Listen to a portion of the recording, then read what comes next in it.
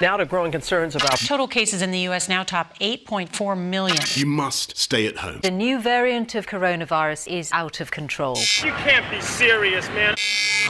I hate you, 2020! Well, that was a pile of crap, I know. However, we did see some amazing tech companies emerge from the crisis. And this podcast is me going around the world talking to founders of these companies. And some of these founder stories are absolutely amazing and can't wait to share them with you. So, from San Francisco to Sydney, my name's Ben Kenwright, introducing the 2020 Entrepreneurs Club podcast. Okay, so welcome back to the 2020 Entrepreneurs Club podcast. This week is Investor Week. And, well, we're going to be talking about investment. As I've previously said, we're trying to get more informative on the 2020 Entrepreneurs Club podcast. Today we're meeting Jonathan Hua, who is an early stage VC for a company called Scrum Ventures out in San Francisco. Jonathan is not quite a 2020 entrepreneur, but Jonathan was very active investing in some very, very exciting 2020 startups. And this conversation is about how investments work and where you should start if you have an idea, where you should go if your idea is in motion, what you should do next when you do need funding, when you don't. And I tell you one thing, we're 12 months into our own startup journey at Bub, and we're generating multiple six-figure ARR. We think we kind of know our shit by now, but after an hour's conversation with Jonathan, I realized how much I didn't know. So wherever you are on your startup journey, you haven't even started the startup journey, or you're just curious to find out more about how things work in the land of VCs and accelerators and incubators and just startups in general, then this is the episode for you. So without further ado, welcoming Jonathan Hua of Scrum Ventures. Mr. Jonathan Hua, how are you? Hey, Ben. Good morning from the Bay Area. I'm doing well. How about yourself? I'm good. I mean, I wish I was in the Bay Area because you've probably got blue skies and we've got rain in England and it's approaching evening. But I'm good. It's good to see you. Thanks for coming. Absolutely. The weather here has been great. We are very fortunate kind of being in spring, transitioning over into summer. The Bay Area has always kind of been kind in the weather department. But yeah, I'm excited for this conversation. Thanks for having me. Yeah, no, thank you for coming. And I'm going to have to slightly expose you, but it's because I'm grateful. So Jonathan has had a horrible cold and has managed to get to this interview today, even though he's got a slight gruff throat. But so, just laying that air of sympathy out there for the listeners, Jonathan. I appreciate it, Ben. But no excuses, no excuses. That's it, perseverance. So Jonathan, welcome to the 2020 Entrepreneurs Club. You are slightly different in terms of a guest today. We're going to touch on your previous entrepreneurial experience, but you're here today because you've been busy investing in 2020 entrepreneurs. But still, welcome to the club. Thank you so much, Ben.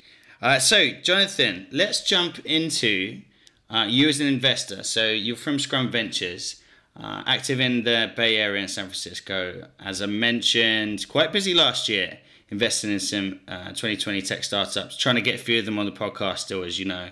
But yeah, talk us through Jonathan and Scrum Ventures and your relation to tech startups in 2020 and beyond.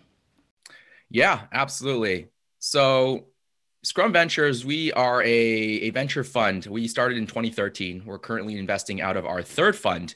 Fund 3 is $50 million, but we're actually in the process of raising a fourth fund that's going to be anywhere between $75 to $100 million. And we are early stage investors, so primarily seed and Series A. And we are generalists. So we're pretty industry agnostic investors. We've done everything from digital weight loss startups to cashierless checkout stores to farm to table grocery delivery, remote VR surgical training, and everything you can kind of imagine in between. So far, we've made about 84 investments. We have 14 exits in our portfolio and a couple of companies mulling over SPACs and IPOs in the next year or two as well. So a lot of exciting things happening here at Scrum. The kind of interesting strategic angle for companies working with us is the Japanese market. So all of our LPs are major Japanese corporations. Our founder, Tak, is a famous entrepreneur in Japan. There's a lot of great operational expertise on our team, some serial entrepreneurs, some executives from top level companies who are working at Scrum as investors, and together we provide a lot of value, helping our portfolio companies get into the Japanese market and beyond, into the APAC region. So that's Scrum Ventures in a nutshell. As an investor, my background specifically is I'm more well known for my work in the agriculture and food tech space. But as a generalist, I look at everything from the future of food to supply chain logistics to e-commerce to healthcare, education, and several other areas. I've also looked in the deep tech, frontier tech at times as well. Space tech is currently something that I'm curious about as well. So lots of really interesting areas to explore. Absolutely, and I intend to explore those with you, Jonathan. Before we get into the wider picture here, it'd be great to learn a bit about the brands that you actually invested in last year. So we got which took me about 2 months to learn how to pronounce. I can see Grub Market, Prodigy Software, Osso, and so on. So tell us a little about the brands that popped up in 2020 that you're involved with.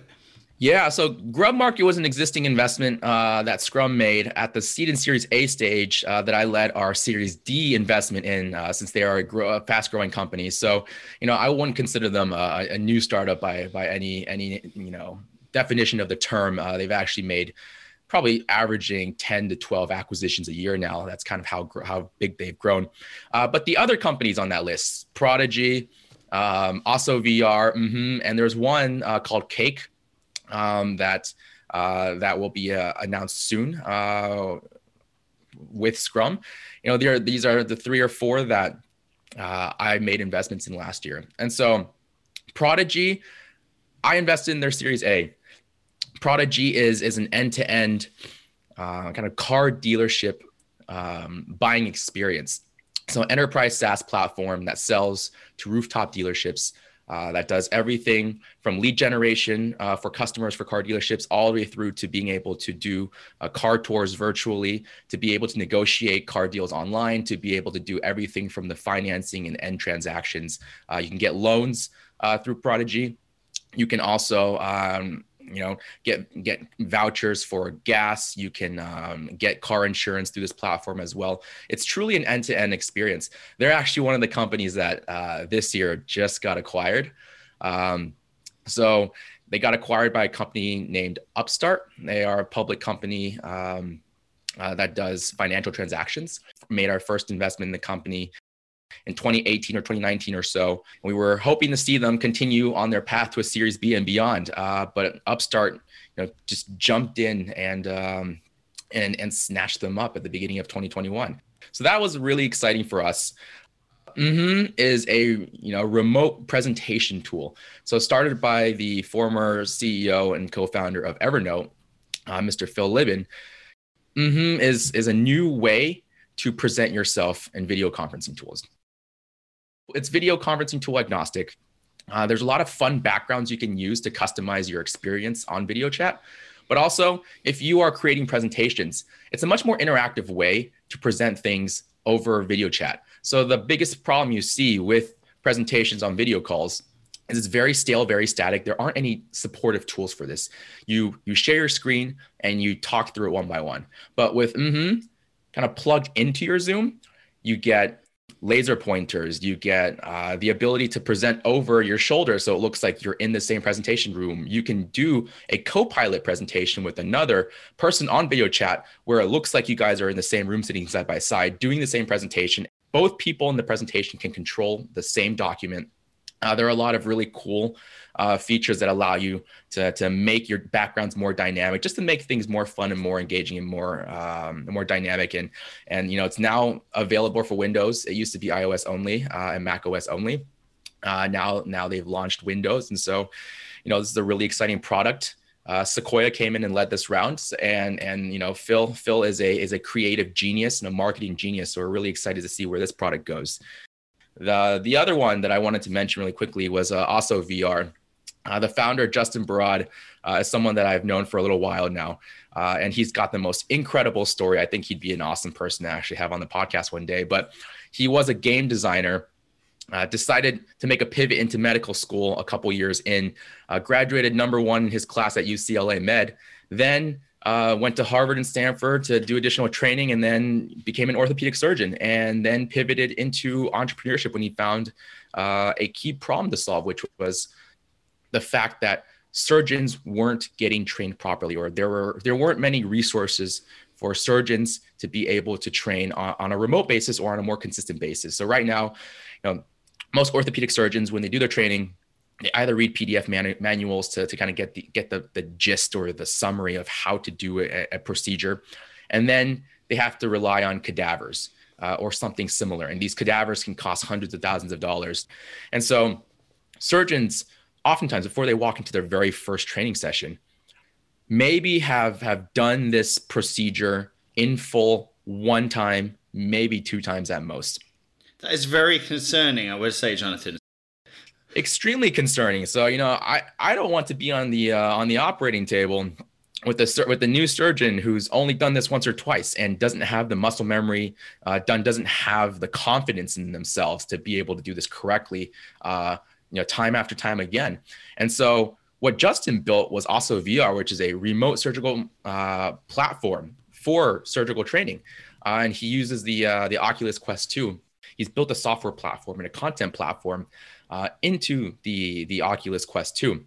And when a surgeon-to-be or a surgeon puts on this VR headset, what you see is a very, very lifelike and realistic operating room.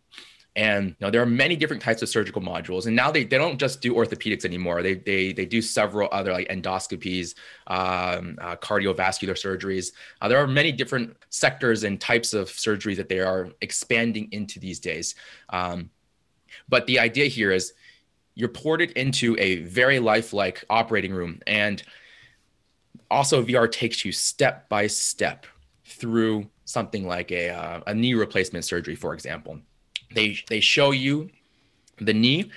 They show you what the knee replacement is going to look like. They show you all the tools on the table. You have a virtual team of nurses and PAs and other doctors on the sides to kind of simulate the experience.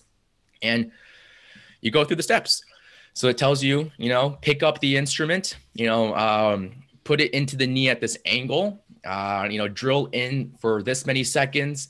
And the entire time it's giving you feedback on how well you're doing, if you're doing it at the right angle, if you're putting enough power or force into it, if you're doing the right steps. And it, constantly aggregates this data and actually gives you a score at the very end as well. So you know how you're doing, you know what you did wrong, and you know what to improve on. And you can do this over and over and over again. And so also VR did several studies with like Johnson & Johnson and several, universities to see how effective this was. And the results were just mind-blowing.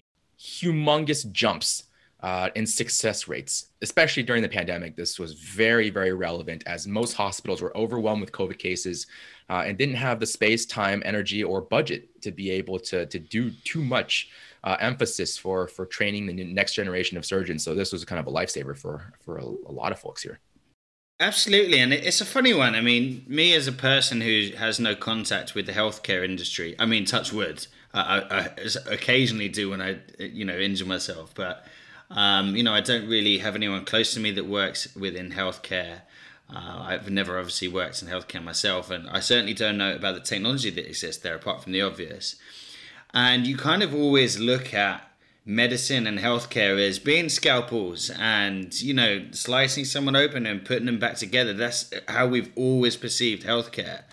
And it's actually fascinating to see the technology that exists. And I didn't even know that there's such a lack of technology in certain areas such as training. But I guess it's obvious, because how else are you going to learn to cut open a human torso?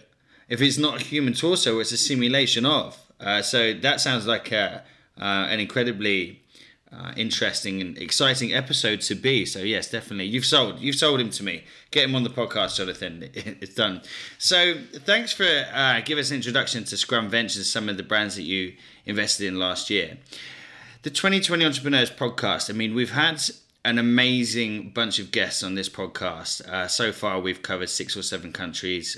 We've still got about the same to go, and we're going to keep on going around the world. I mean, you've listened to the episodes. You kind of know where we're at.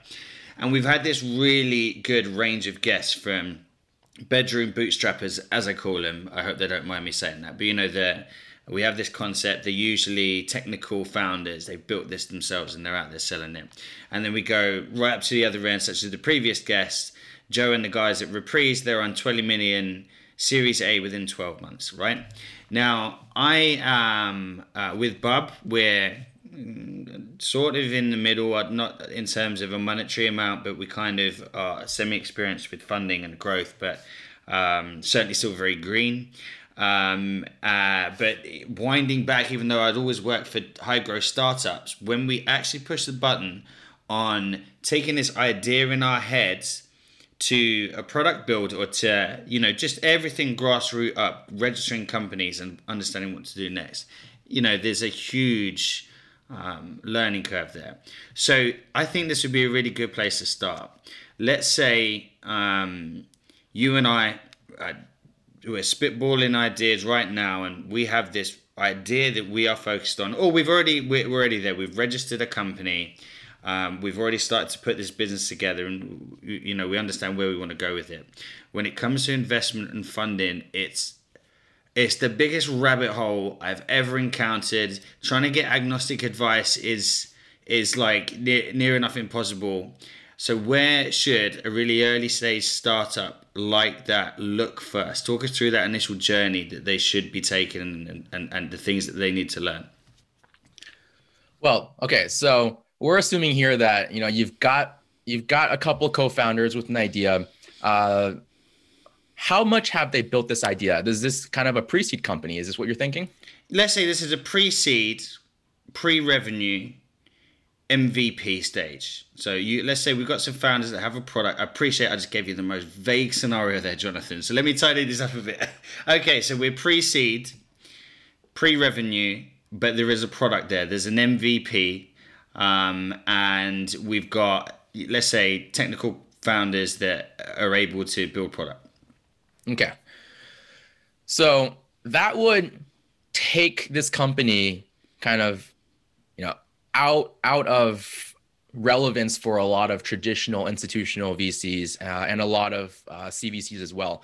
So you'd be looking at, early stage micro funds or early stage institutional VCs that specifically focus on pre-seed companies. So that'd be folks like Village Global, your Unshackled Ventures, or my buddy was actually a former colleague at Scrum.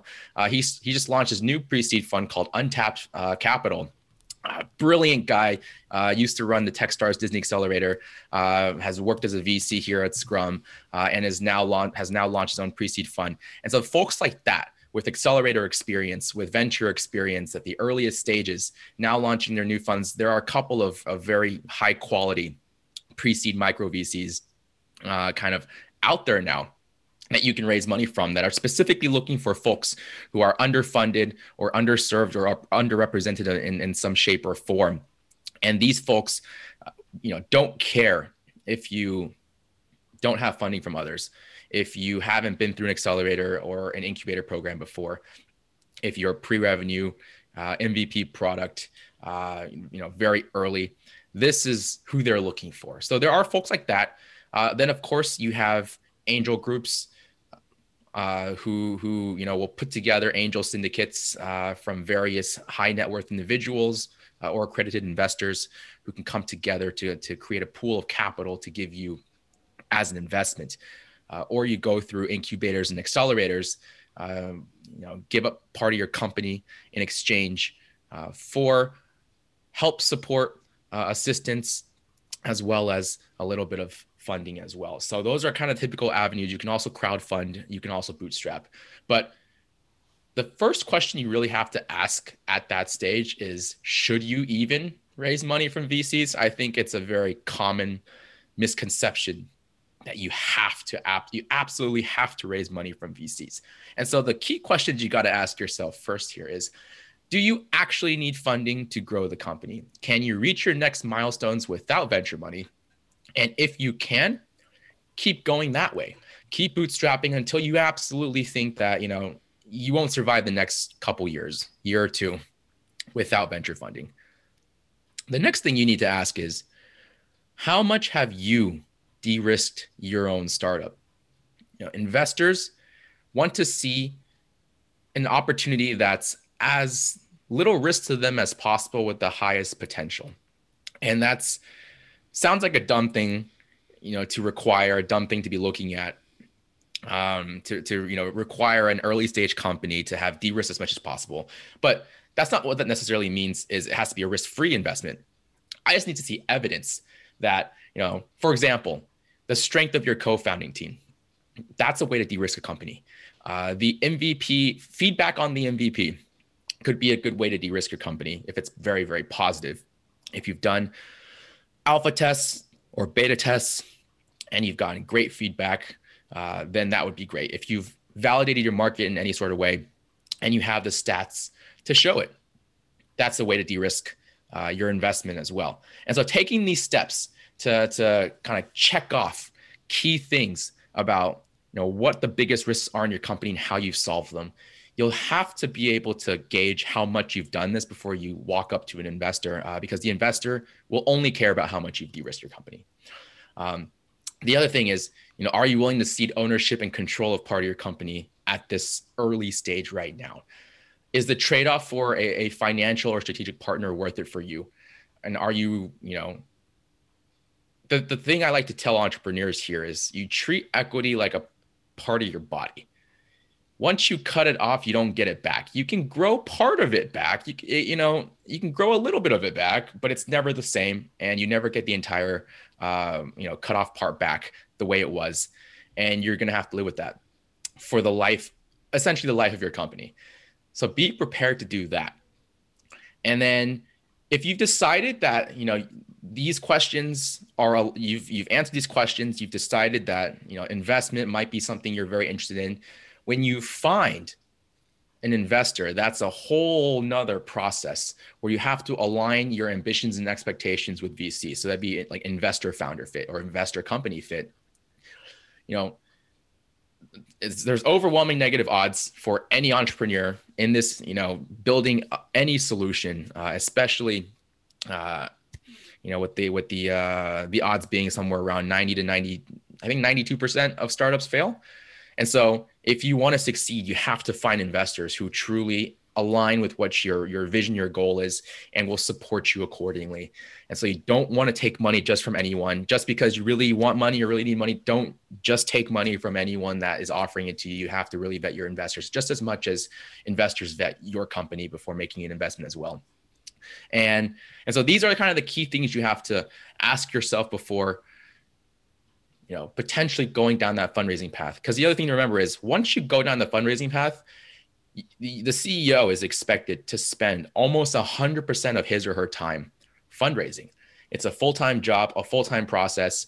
If we're getting the sense as investors that you're only kind of fundraising, but not really taking it seriously by not taking it full-time, you've just shot most of your odds of actually getting a fundraising round together. And so you have to be prepared to do that as well. So, keep that framework in mind, keep those questions in mind, as you're thinking about fundraising. There are sources available. As I mentioned, pre-seed funds, angel groups, crowdfunding, angel incubators, accelerators. There are many avenues that you can get funding from, but you need to be able to answer those questions first. Do you actually need the funding? So, Jonathan, that was an amazing walkthrough of every option at an early stage. And we had a couple of episodes on the incubator specials. And I think people are more familiar now with the routes where you can go to. I mean, business angels have certainly been known since Shark Tank came out and Dragon's Den here in the UK. But you're touching on something there that is very, very interesting. And it's the concept of you don't have to get investment. Sometimes you do. If you were trying to build an app that called you a cab, you're going to need investment to build an app like this, right? But once you get to a point where you have that MVP there, you've got a product that's working, you're post-revenue, I guess what you're kind of alluding to is the fact that you have choice at that point. If you've got revenue coming in and you own all of the parts of your body, you have more of a choice as to whether or not you take an investment, but I guess primarily who's going to invest in you. So, and this is the next complex part of growth. So we've covered the early stage part. Now coming on to the bit where we're doing okay. I think this is almost where we're at in terms of our business. The revenue's coming in. We've got a product and the concept is being proven daily. So first question is, what kind of things do I need to ask myself? What kind of things does this, post-revenue startup CEO need to ask themselves before they decide on raising money, as in like a serious funding round? So here, I would say you need to understand your milestones for your next round. So if you're raising a seed round, you need to understand what milestones you need or what KPIs you need to get to Series A. So if you're fundraising at the seed stage, look ahead to Series A. How long will it take you to get there? If you raise 2 million, will that get you 13 to 15 months of runway? If you raise 3 million, will that get you to 18 months of runway? And you need to map out, how many new employees do you need to hire? Do you need to hire anyone with kind of executive capabilities on the sales side or the marketing side to help, push the growth of your company forward into the next stage? Are you going to be focusing a lot of your seed funding on product development and R&D? Are you going to be spending this in other facets or avenues? Maybe you're a hardware company and you have a lot of upfront CapEx costs that you need to be aware of, you take care of in order to launch your product. Maybe this is where your funding is going. But you need to understand the 18 plus month timeline of where you want to be next, and you have to work backwards from there. And so, the other important thing for a company at this stage to ask themselves if they're ready for funding is, have they achieved any evidence of product market fit? And the concept of product market fit is, you're in a good market with the product that can satisfy the market, right? So bad product market fit, number one reason why startups fail. And if you haven't achieved this yet, VCs, or if you haven't tried achieving this, if there isn't any evidence that you're moving towards product market fit, VCs won't touch you. Give us an example, Jonathan. Give us a typical example of a successful product market fit that you've seen in recent years. The idea of product market fit is to find a large market opportunity that has a critical problem affecting a lot of people. And that your problem, your solution and your business model can fully solve this in a profitable and viable way. So also VR saw a huge problem in the market. There are a couple of competitors, but very few and none that operate in the same exact area that they do. They did a ton of studies to validate their product with Johnson & Johnson, with research institutions, with top-notch universities.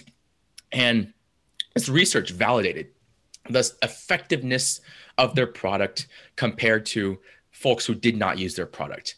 Then, they figured out that there was viability in the product and this long-term feasibility in the market, and that there was a desire from medical device companies to be able to sell this to customers. And there was a desire among medical school students and up-and-coming surgeons and hospital systems to use this to train. So all of those things, all those bubbles kind of coming together is what made Also VR kind of achieve product market fit in their sector. So that's how I would define it. The other ways to prove product market fit to VCs would be stuff like consistent MRR growth or ARR growth. And this is something that Also VR had as well. Their growth at the Series A was just incredible. They were doing several $1 million in ARR already. And so, already ahead of the pack compared to many of their Series A peers. Do you have strong engagement metrics that suggest that people keep coming back to your platform over and over and over again, whether that's a product or a service? People will keep coming back, keep using it over and over again and don't churn. Low churn indicates happy customers. That's, an indication. Do you have, strong LTV CAC ratios that suggest that people are sticking around long-term and not wanting to leave? That suggests strong repeat users, strong expansion revenue opportunities for your company. Those are all ways to prove product market fit. You can also, if you don't have those numbers on hand either, good reviews, good feedback from users. That's another way to kind of move towards product market fit. Or you can do things like NPS scores or customer references. And these are all things that combined together tell a story of why people like your product, want your product, and need your product, and that all moves you on the path towards product market fit. Yeah, and there's products out there. I'm sure you will know a few that will embed within your platform to measure customer sentiment, like NPS scores, and this is all designed to make you more attractive to investors, and to really showcase the proven concept.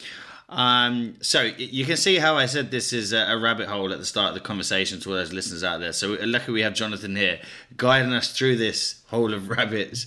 Okay, so something you've touched on there is something that I hear, day in, day out from talking to tech founders, and it's the CEO's side hustle, right? Everyone knows that the CEO has a side hustle.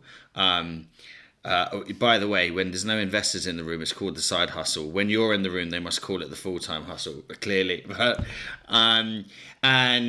it never really occurred to me. It's kind of obvious now, but it's because of that timeline. It's getting the seed has to get to A, the A has to get to B, and so on. So talk us through that next stage. So I'm seeded. Let's say we've got a 7-figure seed. This is expected to last me generally around 18 months, right? Talk about the time pressures that you have within that next 5 years of growth, and what a VC parting with cash, be it dollars, pounds or yen, what they're expecting to see on that growth over the next 5 years. What I'm trying to do here is illustrate what founders get themselves into when they're taking VC money and about to go on this route. So talk us through that.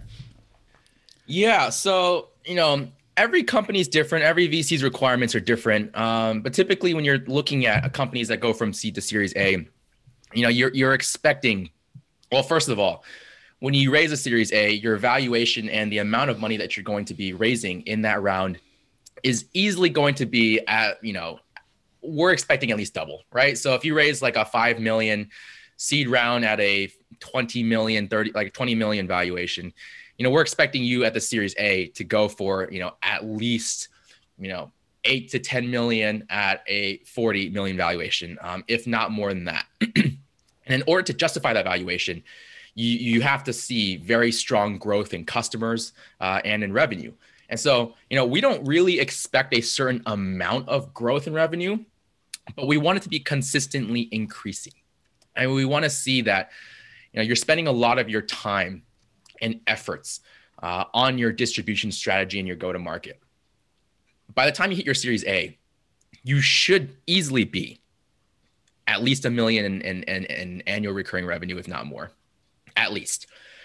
You should have, a sizable chunk of brand name customers who are working with you, ideally on multi-year contracts. If not, at least these customers have been around for a little bit of time now to indicate kind of stickiness of your platform.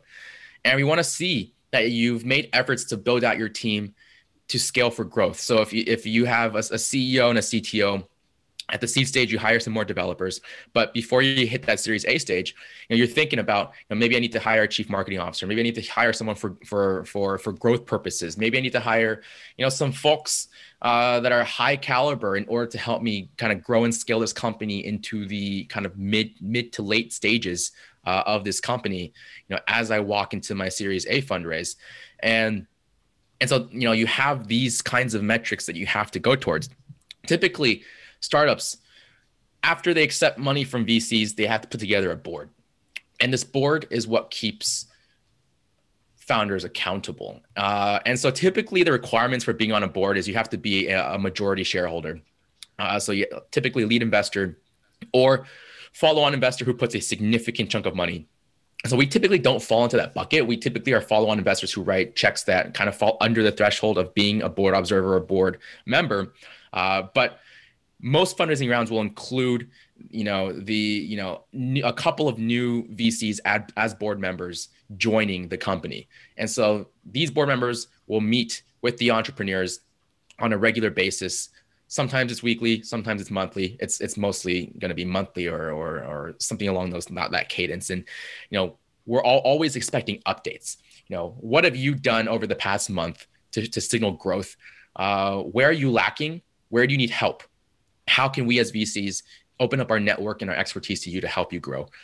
We are expecting that, within the next, I don't know, from the seed round, we expect you to start thinking about your Series A raise about maybe 8 to 12 months in after your seed round. So you need enough runway for 18 months, but you need to start raising that Series A about 8 to 12 months after your seed round. So we're just constantly trying to get you to that stage where you will become an attractive target for other investors at that stage. So this is the side hustle. This is why you want that, no full-time hustle, Jonathan. This is why you need that CEO out there continually raising money so that they are ready to get to that next stage. Can I ask a really pretty silly sounding question, but it seems I've seen this as obvious at times. Why is it full time? Why don't we wait until we're nearly ready for the next round and then go out and get the money? Is it just literally the manual marching down pavements, knocking on doors type thing that is so time consuming?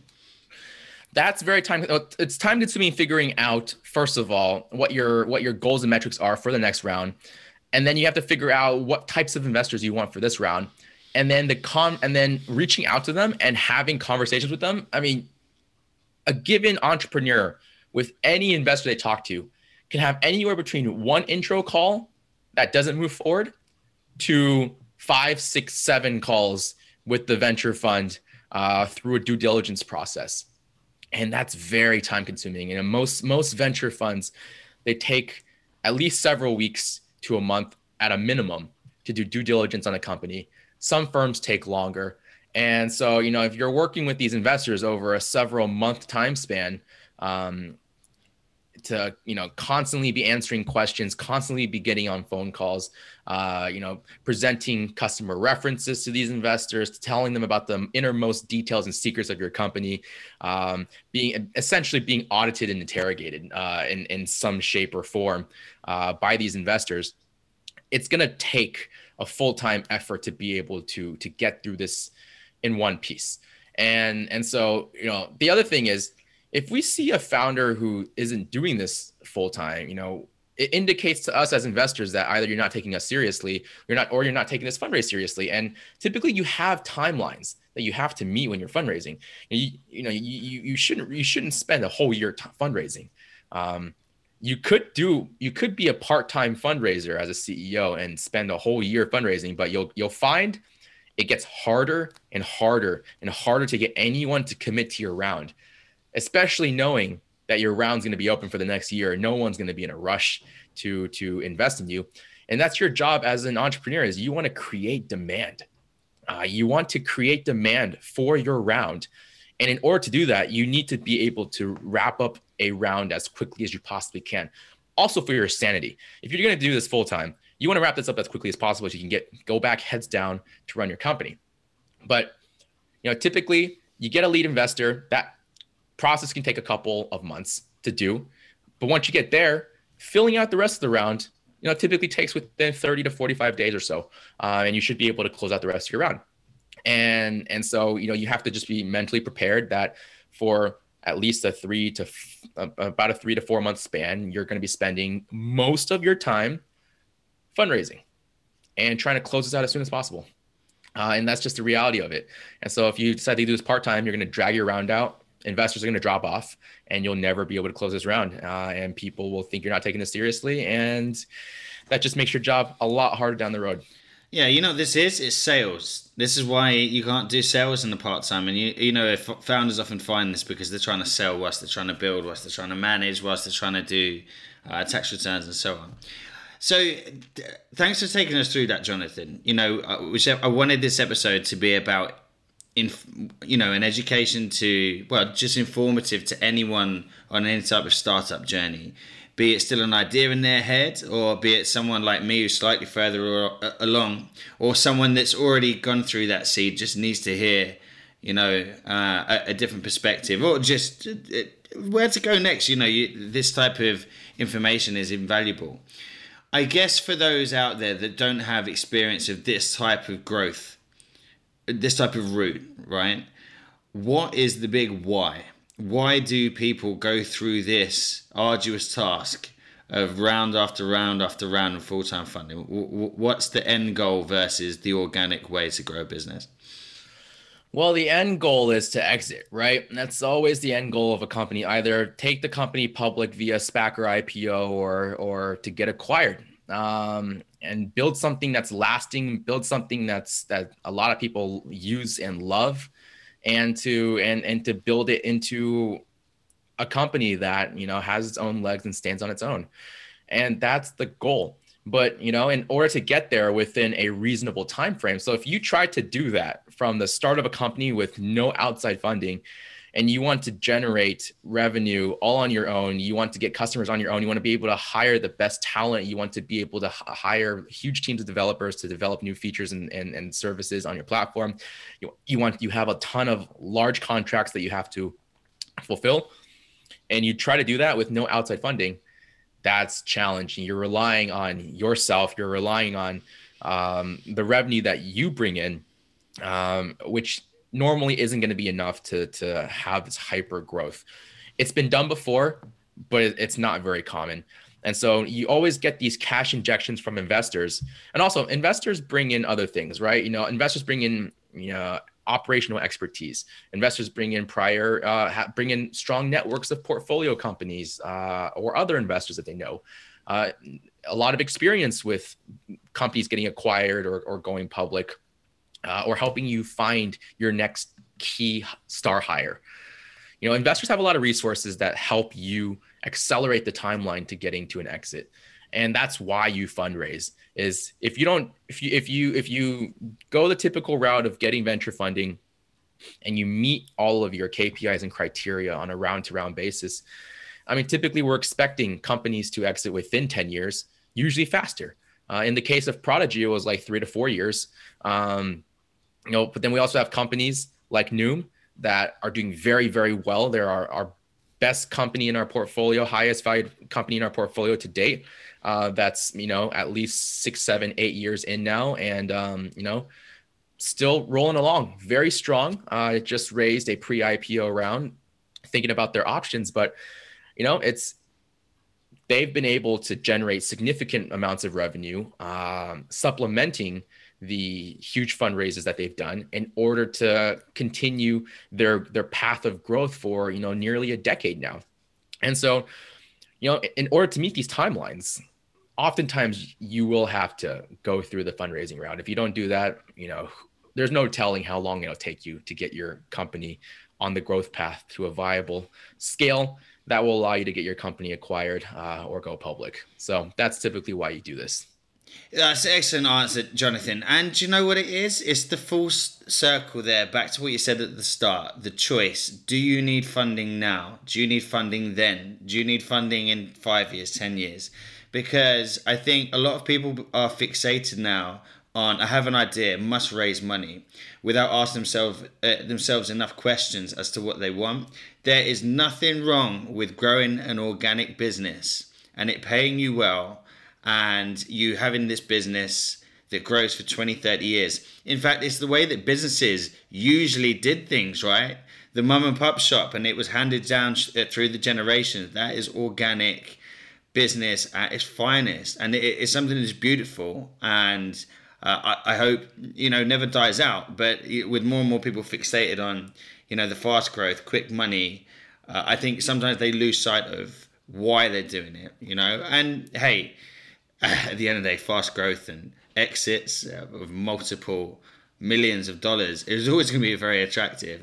But it's good to have, I guess, an overview as to both sides and really understanding which route is right for you. So thanks for taking us through that. Absolutely, yeah. Perspective and hindsight. Hindsight's 2020, right? So yeah, you understand what's happening on both sides, and you can better prepare yourself. Yes, absolutely.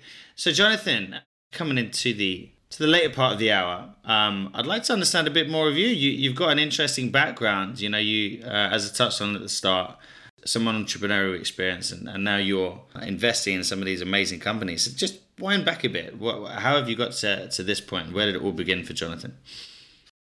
Everything began in college for me. So I went to Rice University in Houston, Texas. That was from 2010 to 2014. And I was first exposed to entrepreneurship when I was there. So I grew up in many different countries. I grew up, in the US. I moved to Japan. I moved to Taiwan.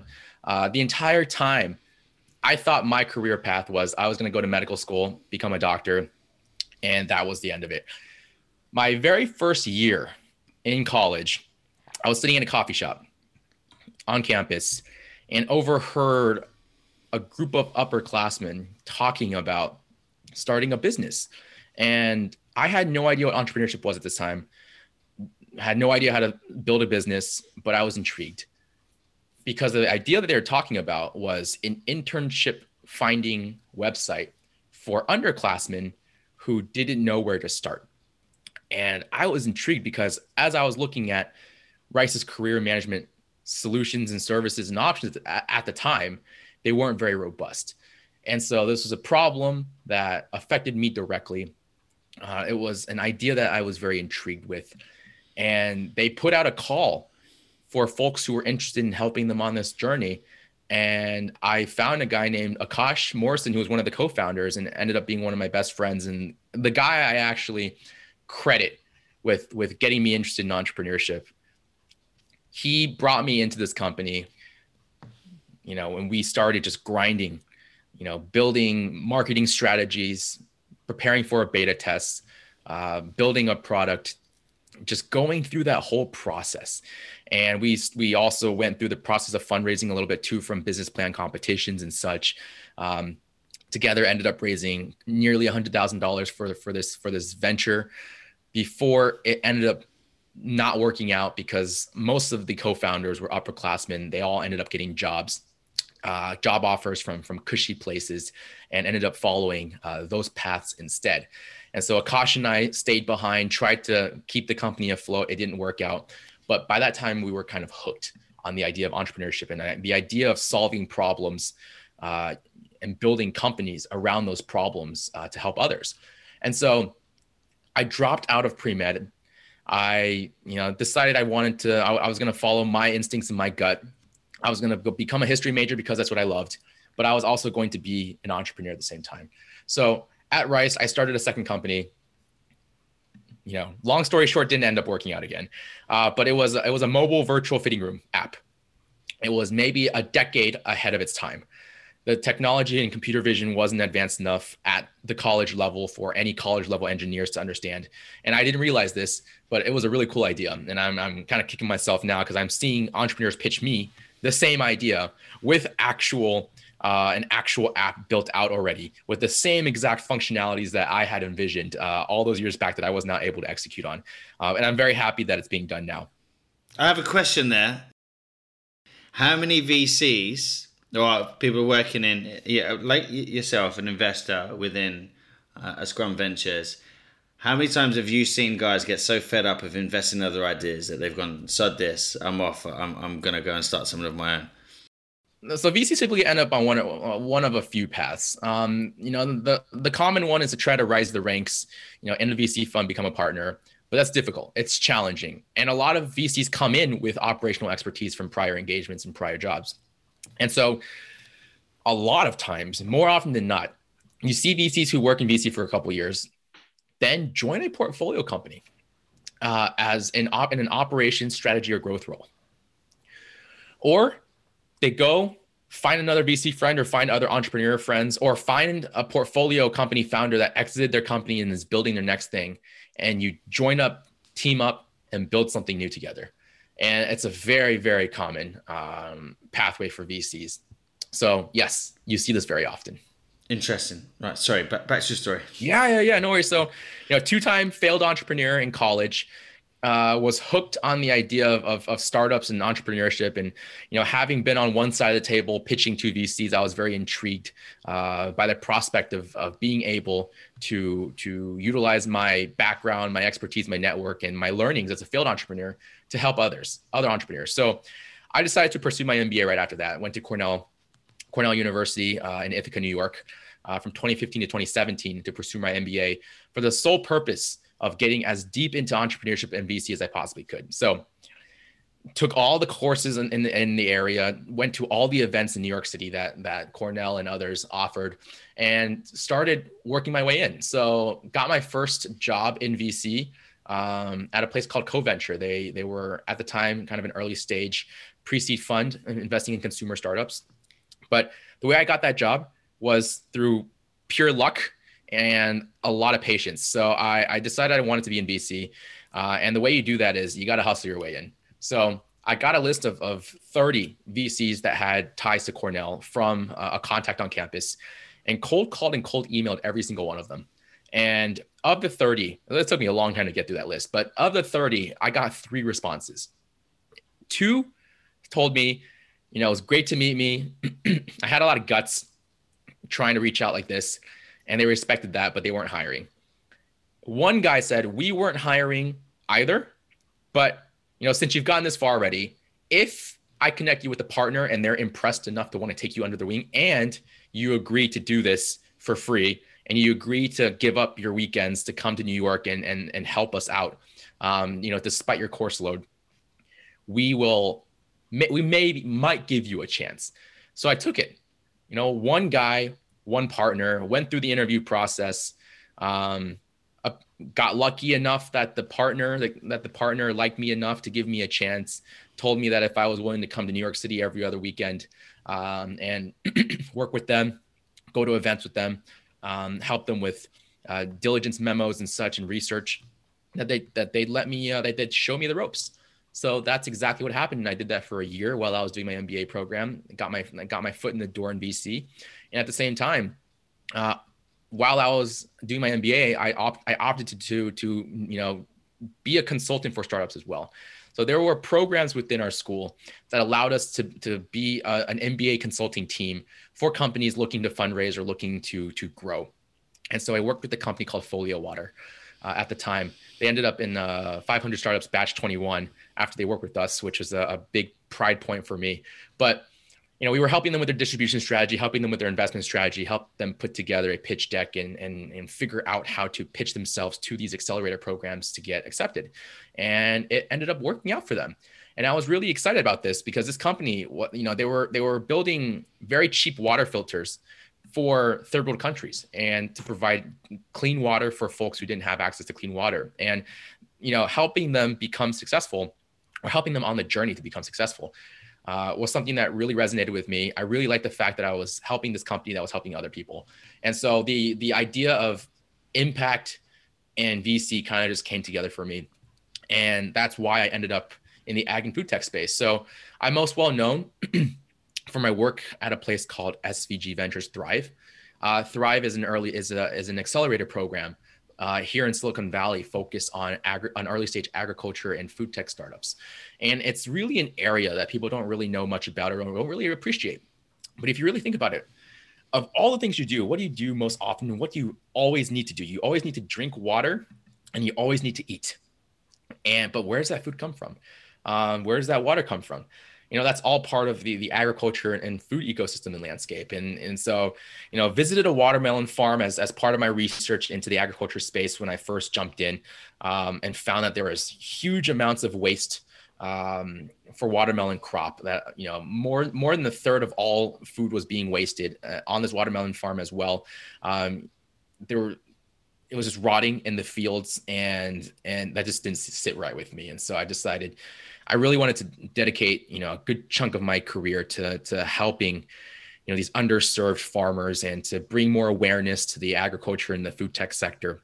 And this opportunity was amazing to be able to work at this accelerator program, end to end, manage the program, find the startups, invest in the startups, support them, help them get connected to other folks in the ag tech ecosystem here in the Valley and beyond, and to spread awareness at pitch events. So I was hosting tons and tons of pitch events at South by Southwest, at Forbes. I was invited to the Forbes Under 30 Summit in 2019 as well to be part of their very first ag tech stage, to kind of show the younger generation of up and coming entrepreneurs and innovators that agriculture and food was an area and a topic that everyone should look at and understand as well. And so being a part of that journey, I really, really loved it. I love everything about the industry, loved everything about the company, loved everything about the opportunity. And but the entire time, so, very immersed in the agriculture food tech space, Scrum Ventures came knocking and said that they needed someone on their team who had that ag and food background, because as a venture fund, Scrum was looking to expand more into food initiatives. We wanted to launch a food tech studio program. We wanted to make our first investment in the food space. And so I was brought in to do that, but also to become more of a generalist investor, to allow me to expand my horizons a little bit and explore a couple of other sectors and industries that I might have been interested in. So for me, the whole impact area was something I wanted to explore. Scrum is interested in things like green tech, climate tech, sustainability. We were, also VR as a healthcare company. I was able to explore enterprise SaaS. It wasn't something that I was, drawn to, but there are a lot of really cool things happening in that space as well. And just the ability to be able to be a generalist, I think, is a skill set that's very valuable for any VC or for any entrepreneur, for that matter, to be able to understand many different sectors and industries, go deep on the nuances of all of them, try to become an expert in as many as possible, and to help support entrepreneurs in these various spaces, making differences in various industries. So, that's why I was drawn to Scrum. I also, the US Japan connection was something that, I lived in Japan as a child, spent almost 8 years in Asia in total. And the idea of being able to support the APAC region again, support Asian American founders, that was something that kind of resonated with me as well. So all of those things came together and led me to joining the Scrum Ventures team, where I am today. So a lot of really cool things happening. And I got incredibly lucky throughout my entire career journey. Had a lot of great mentors along the way, had a lot of lucky breaks, and just hustled through everything and ended up here. So I'm very grateful for the journey. Yeah, well, it's quite some journey, Jonathan. Thanks for taking us through it. And do you know what's something that stood out to me there? You say, you had a couple of failed entrepreneur experiences, and now you've gone a route where you have learned more than 99.9% of startup entrepreneurs would know. The knowledge you have is invaluable. And it goes me back to a conversation we had on the last episode with Joe. We're talking about, he's talking about being fired and co-founding a company that's one of the fastest growing on the West Coast now. And we're like, who hasn't been fired? If you've not been fired, you haven't fucking tried hard enough, right? And it's the same thing. If you've not failed, you clearly have not pushed it hard enough. And you know what? I know, I can see it in you. You are going to be back on this podcast in a couple of years' time talking about the early stages of your own startup. Because if it was in you then, it's still in you now. You've just got yourself an education that is, pretty unique. And it's a very interesting journey in a pretty short period of time, I must say. On that, aspirational entrepreneurs out there, be they looking for that early stage funding from Scrum, or be they just looking for advice, are they okay to reach out to you on LinkedIn? Absolutely, yeah. Look up Jonathan Hua. Probably type in Jonathan Hua Scrum Ventures into LinkedIn, and you should find me. Always open for conversations. Always happy to help.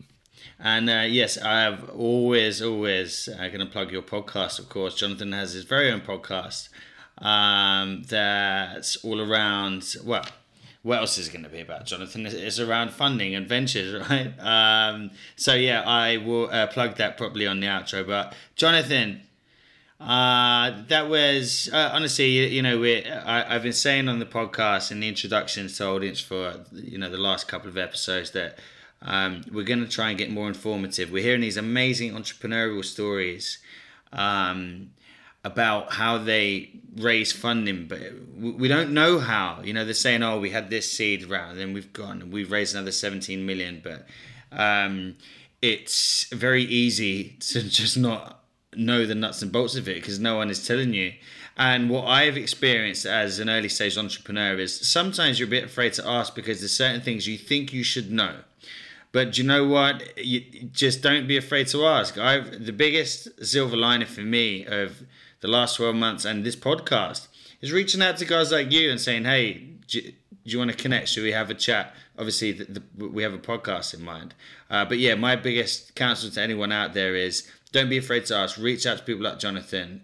There's guys out there in entrepreneurship that are so forthcoming that it's better to ask and be told than forever guess. So on that note, I thank you again, Jonathan, and I look forward to doing this in another few months' time on season 2.